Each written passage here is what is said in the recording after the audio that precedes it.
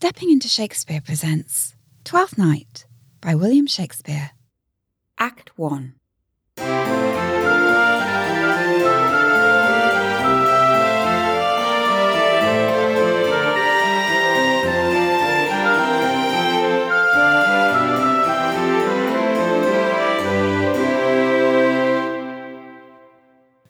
If music be the food of love, play on. Give me excess of it, that surfeiting the appetite may sicken, and so die. That strain again, it had a dying fall. Oh, it came o'er my ear like the sweet sound that breathes upon a bank of violets, stealing and giving odour. Enough, no more. 'Tis not so sweet now as it was before. O spirit of love, how quick and fresh art thou, that notwithstanding thy capacity receiveth as the sea. Naught enters there of what validity and pitch soe'er, but falls into abatement and low price, even in a minute.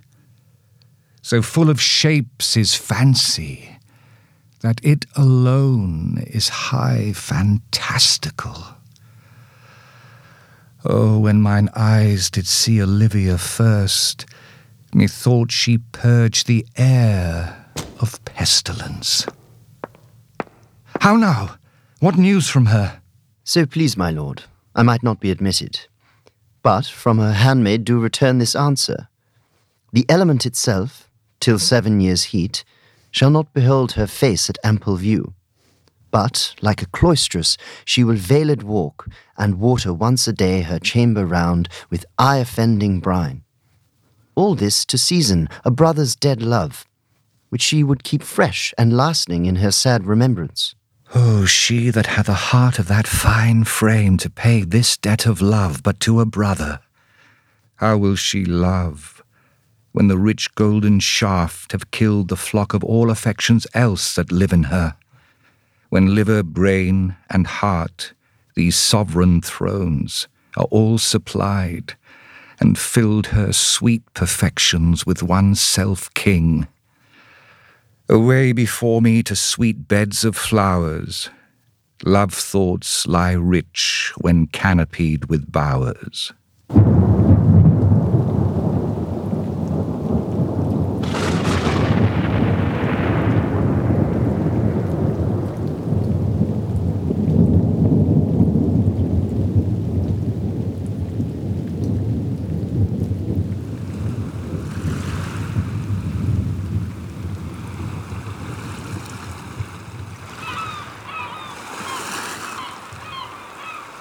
What country, friends, is this? This is Illyria, lady. And what should I do in Illyria? My brother is in Elysium. Perchance he is not drowned. It is perchance that you yourself were saved. Oh, my poor brother. And so perchance may he be. True, madam. And to comfort you with chance, assure yourself, after our ship did split, when you and those poor numbers saved with you hung on our driving boat, I saw your brother, most provident in peril, bind himself, courage and hope both teaching him the practice, to a strong mast that lived upon the sea, where like Orion on the dolphin's back, I saw him hold acquaintance with the waves, so long as I could see. For saying so there's gold. Mine own escape unfoldeth to my hope, whereto thy speech serves for authority the like of him. Knowest thou this country? Ay, madam, well, for I was bred and born not 3 hours' travel from this very place. Who governs here? A noble duke, in nature as in name. Orsino is his name. Orsino? I have heard my father name him. He was a bachelor then. And so is now, or was so very late, though now he seeks the love of fair Olivia. What's she? A virtuous maid, the daughter of a count that died some 12 months since, then leaving her in the protection of his son, her brother, who shortly also died, for whose dear love, they say, she hath abjured the company and sight of men. Oh, that I served that lady. That were hard to compass, because she will admit no kind of suit. No, not the Duke's. I will believe thou hast a mind that suits with this thy fair and outward character. I prithee, and I'll pay thee bounteously, conceal me what I am and be my aid, for such disguise as haply shall become the form of my intent. I'll serve this Duke. Thou shalt present me as a eunuch to him. It may worth thy pains. What else may hap to time I will commit, only shape thou silence to my wit. Be you his eunuch, and your mute I'll be. When my tongue blabs, then let mine eyes not see. I thank thee. Lead me on.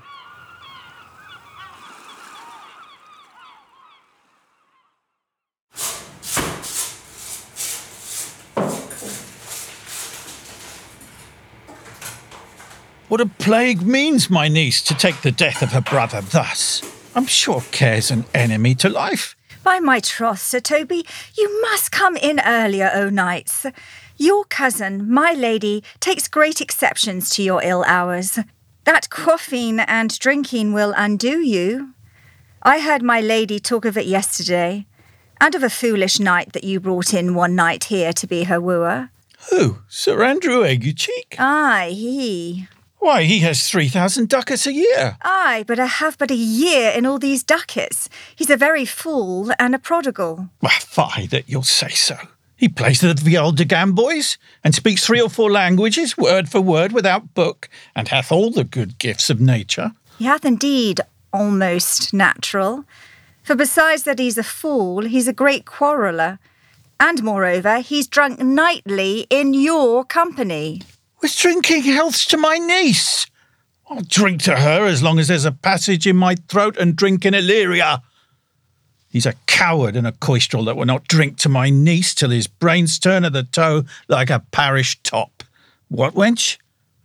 Castellano vulgo, for here comes Sir Andrew Agueface. Sir Toby Belch. How now, Sir Toby Belch? Sweet Sir Andrew. Bless you, fair shrew. And you too, sir. Accost, Sir Andrew, accost. What's that? My niece's chambermaid. Ah, good Mistress Accost. I desire better acquaintance. My name is Mary, sir. Oh, good Mistress Mary Accost. You the mistake, knight. Accost is front her, board her, woo her, assail her. By my troth, I would not undertake her in this company. Is that the meaning of accost? Fare ye well, gentlemen. And now let's part so, Sir Andrew. Would thou might never draw sword again? An you part so, mistress, I would I might never draw sword again. Fair lady, do you think you have fools in hand? Sir, I have you not by the hand. Marry, but you shall have, and here's my hand. Now, sir, thought is free. I pray you bring your hand to the buttery bar and let it drink. Wherefore, sweetheart? What's your metaphor? It's dry, sir. Why, I think so. I am not such an ass, but I can keep my hand dry. But what's your jest? It's a dry jest, sir. Are you full of them? Aye, sir, I have them at my fingers' ends. Marry, now I let go of your hand, I am barren. Ah, oh, knight, thou lackest a cup of canary. When did I see thee so put down? Never in your life, I think. Unless you see canary put me down, methinks sometimes I have no more wit than a Christian or an ordinary man has. But I am a great eater of beef, and I believe that does harm to my wit. No question. And I thought that. I'd forswear it. I'll ride home tomorrow, Sir Toby. Pourquoi, my dear knight? What is pourquoi? Do or not do? I would I had bestowed that time in the tongues that I have in fencing, dancing, and bear-baiting. Oh, had I but followed the arts. Then hadst thou an excellent head of hair. Why, would that have mended my hair? Past question, for thou seest it will not curl by nature. But it becomes me well enough, does not? Excellent. It hangs like flax on a distaff, and I hope to see a hussif take thee between her legs and spin it off. Faith, I'll home tomorrow, Sir Toby. Your niece will not be seen, or if she be, it's 4 to 1 she'll none of me. The Count himself here hard by woos her. She'll none of the Count. She'll not match above her degree, neither in estate, years, nor wit. I've heard her swear it. Tut, there's life in it, man. I'll stay a month longer. I am a fellow of the strangest mind in the world. I delight in masks and revels, sometimes all together. What is thy excellence in a galliard night? Faith, I can cut a caper. And I can cut the mutton to it. And I think I have the back trick simply as strong as any man in Illyria. Wherefore are these things hid? Wherefore are these gifts a curtain before 'em? Why dost thou not go to church in a galliard and come home in a coranto? My very walk should be a jig. Shall we set about some revels? What shall we do else? Let me see thee caper. Higher!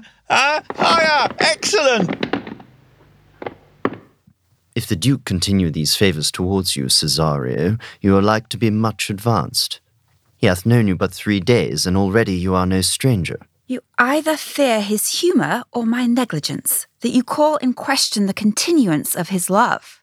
Is he inconstant, sir, in his favours? No, believe me. Where is Cesario? On your attendance, my lord, here. Stand you a while aloof.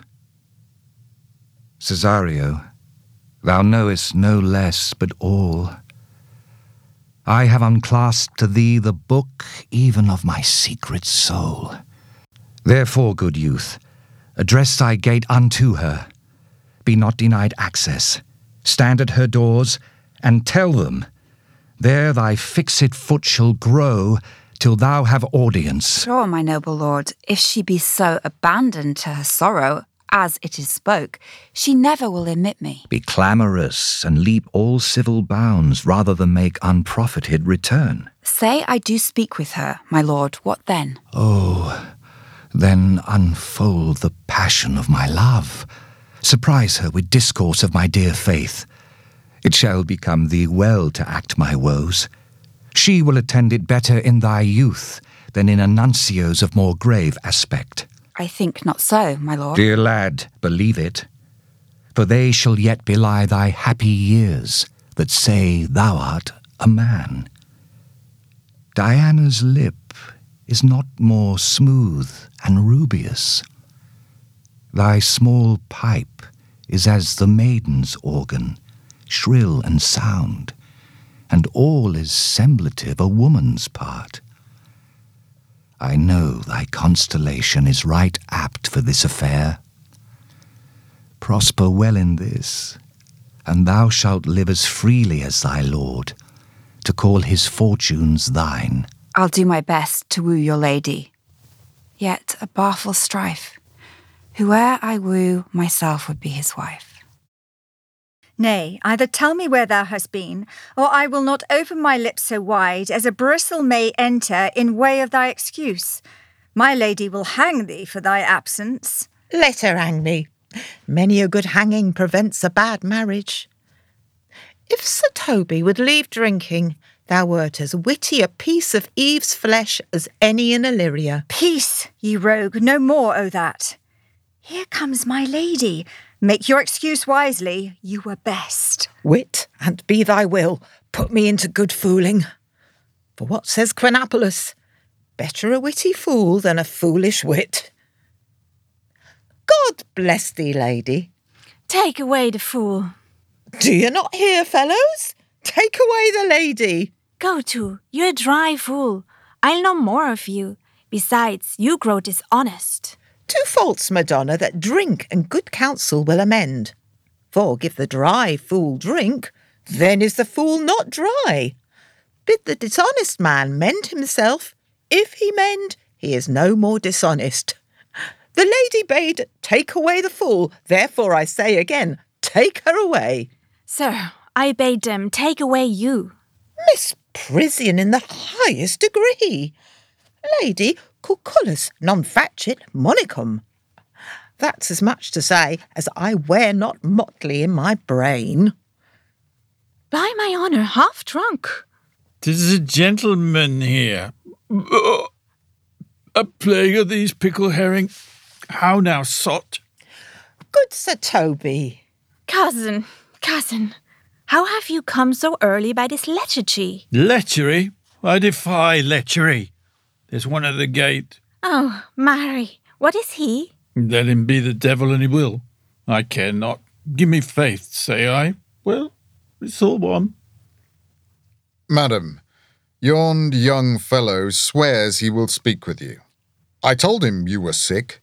He takes on him to understand so much, and therefore comes to speak with you. Tell him he shall not speak with me. Has been told so, and he says he'll stand at your door like a sheriff's post and be the supporter to a bench, but he'll speak with you. What kind o' man is he? Why, of mankind?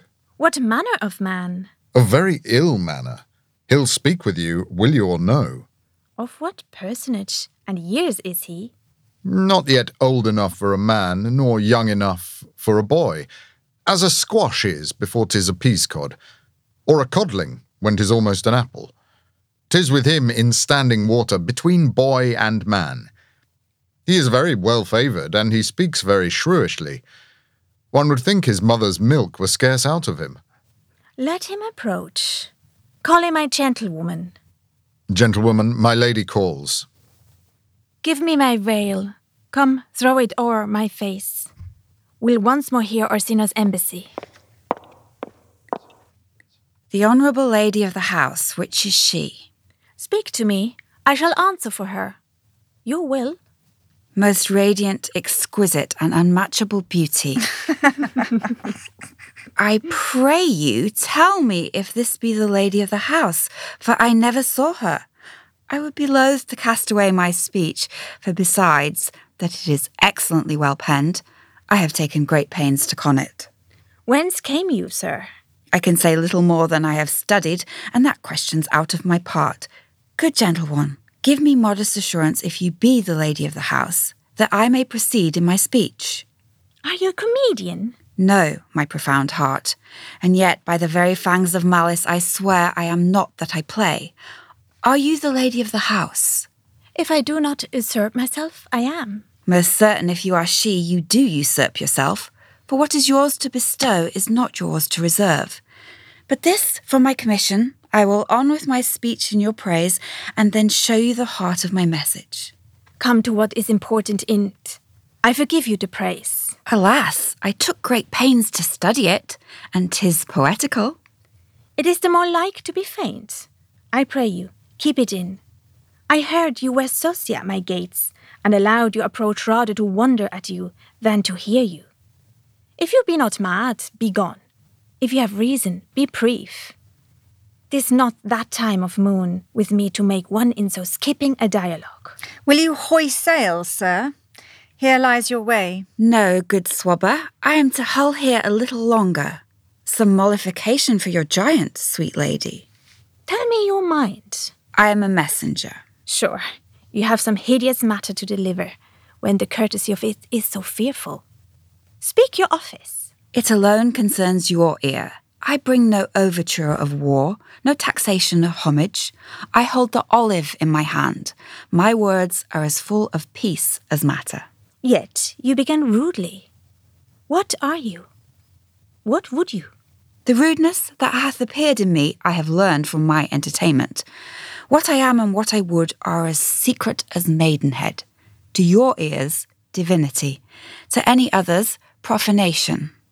Give us the place alone. We will hear this divinity. Now, sir, what is your text? Most sweet lady. A comfortable doctrine, and much may be said of it. Where lies your text? In Orsino's bosom. In his bosom? In what chapter of his bosom? To answer by the method, in the first of his heart. Oh, I have read it. It's heresy.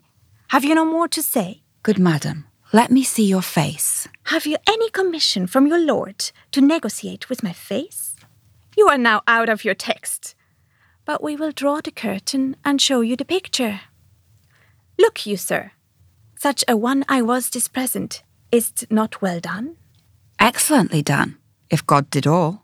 'Tis in grain, sir. 'Twill endure wind and weather. 'Tis beauty truly blent, whose red and white nature's own sweet and cunning hand laid on.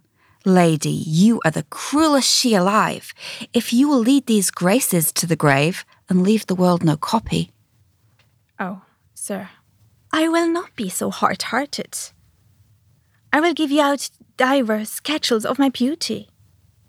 It shall be inventoried, and every particle and utensil labelled to my will, as item, tulips, indifferent red, Item, 2 grey eyes with lids to them. Item, 1 neck, 1 chin, and so forth. Were you sent hither to praise me? I see what you are. You are too proud. But if you were the devil, you are fair. My lord and master loves you. How such love could be but recompensed, though you were crowned the nonpareil of beauty. How does he love me? With adorations, fertile tears, with groans that thunder love, with sighs of fire. Your lord does know my mind. I cannot love him. Yet I suppose him virtuous, know him noble, of great estate, of fresh and stainless youth, in voices well divulged, free, learned, and valiant, and in dimension and the shape of nature, a gracious person. But yet I cannot love him. He might have took his answer long ago. If I did love you in my master's flame with such a suffering, such a deadly life, in your denial I would find no sense. I would not understand it. Why? What would you? Make me a willow cabin at your gate, and call upon my soul within the house. Write loyal cantons of contemned love, and sing them loud even in the dead of night. Hallow your name to the reverberate hills, and make the babbling gossip of the air cry out, Olivia! Oh, you should not rest between the elements of air and earth, but you should pity me. You might do much. What is your parentage? Above my fortunes, yet my state is well. I am a gentleman. Get you to your lord.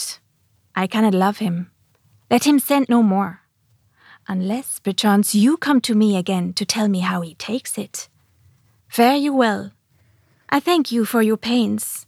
Spend this for me. I am no feed post, lady. Keep your purse. My master, not myself, lacks recompense.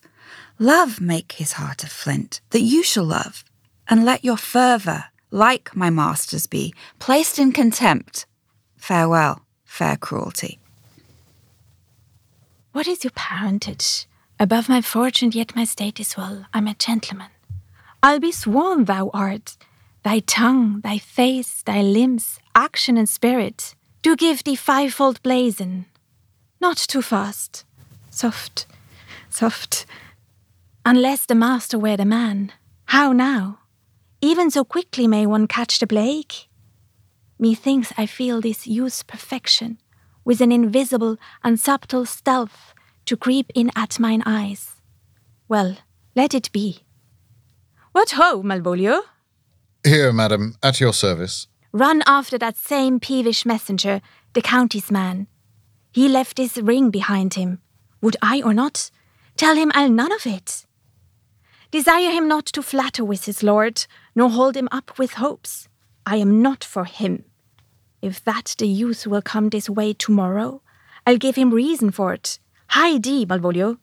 Madam, I will. I know not what, and fear to find. Mine eye too great a flatterer for my mind. Fate, show thy force. Ourselves we do not owe. What is decreed must be, and be this so.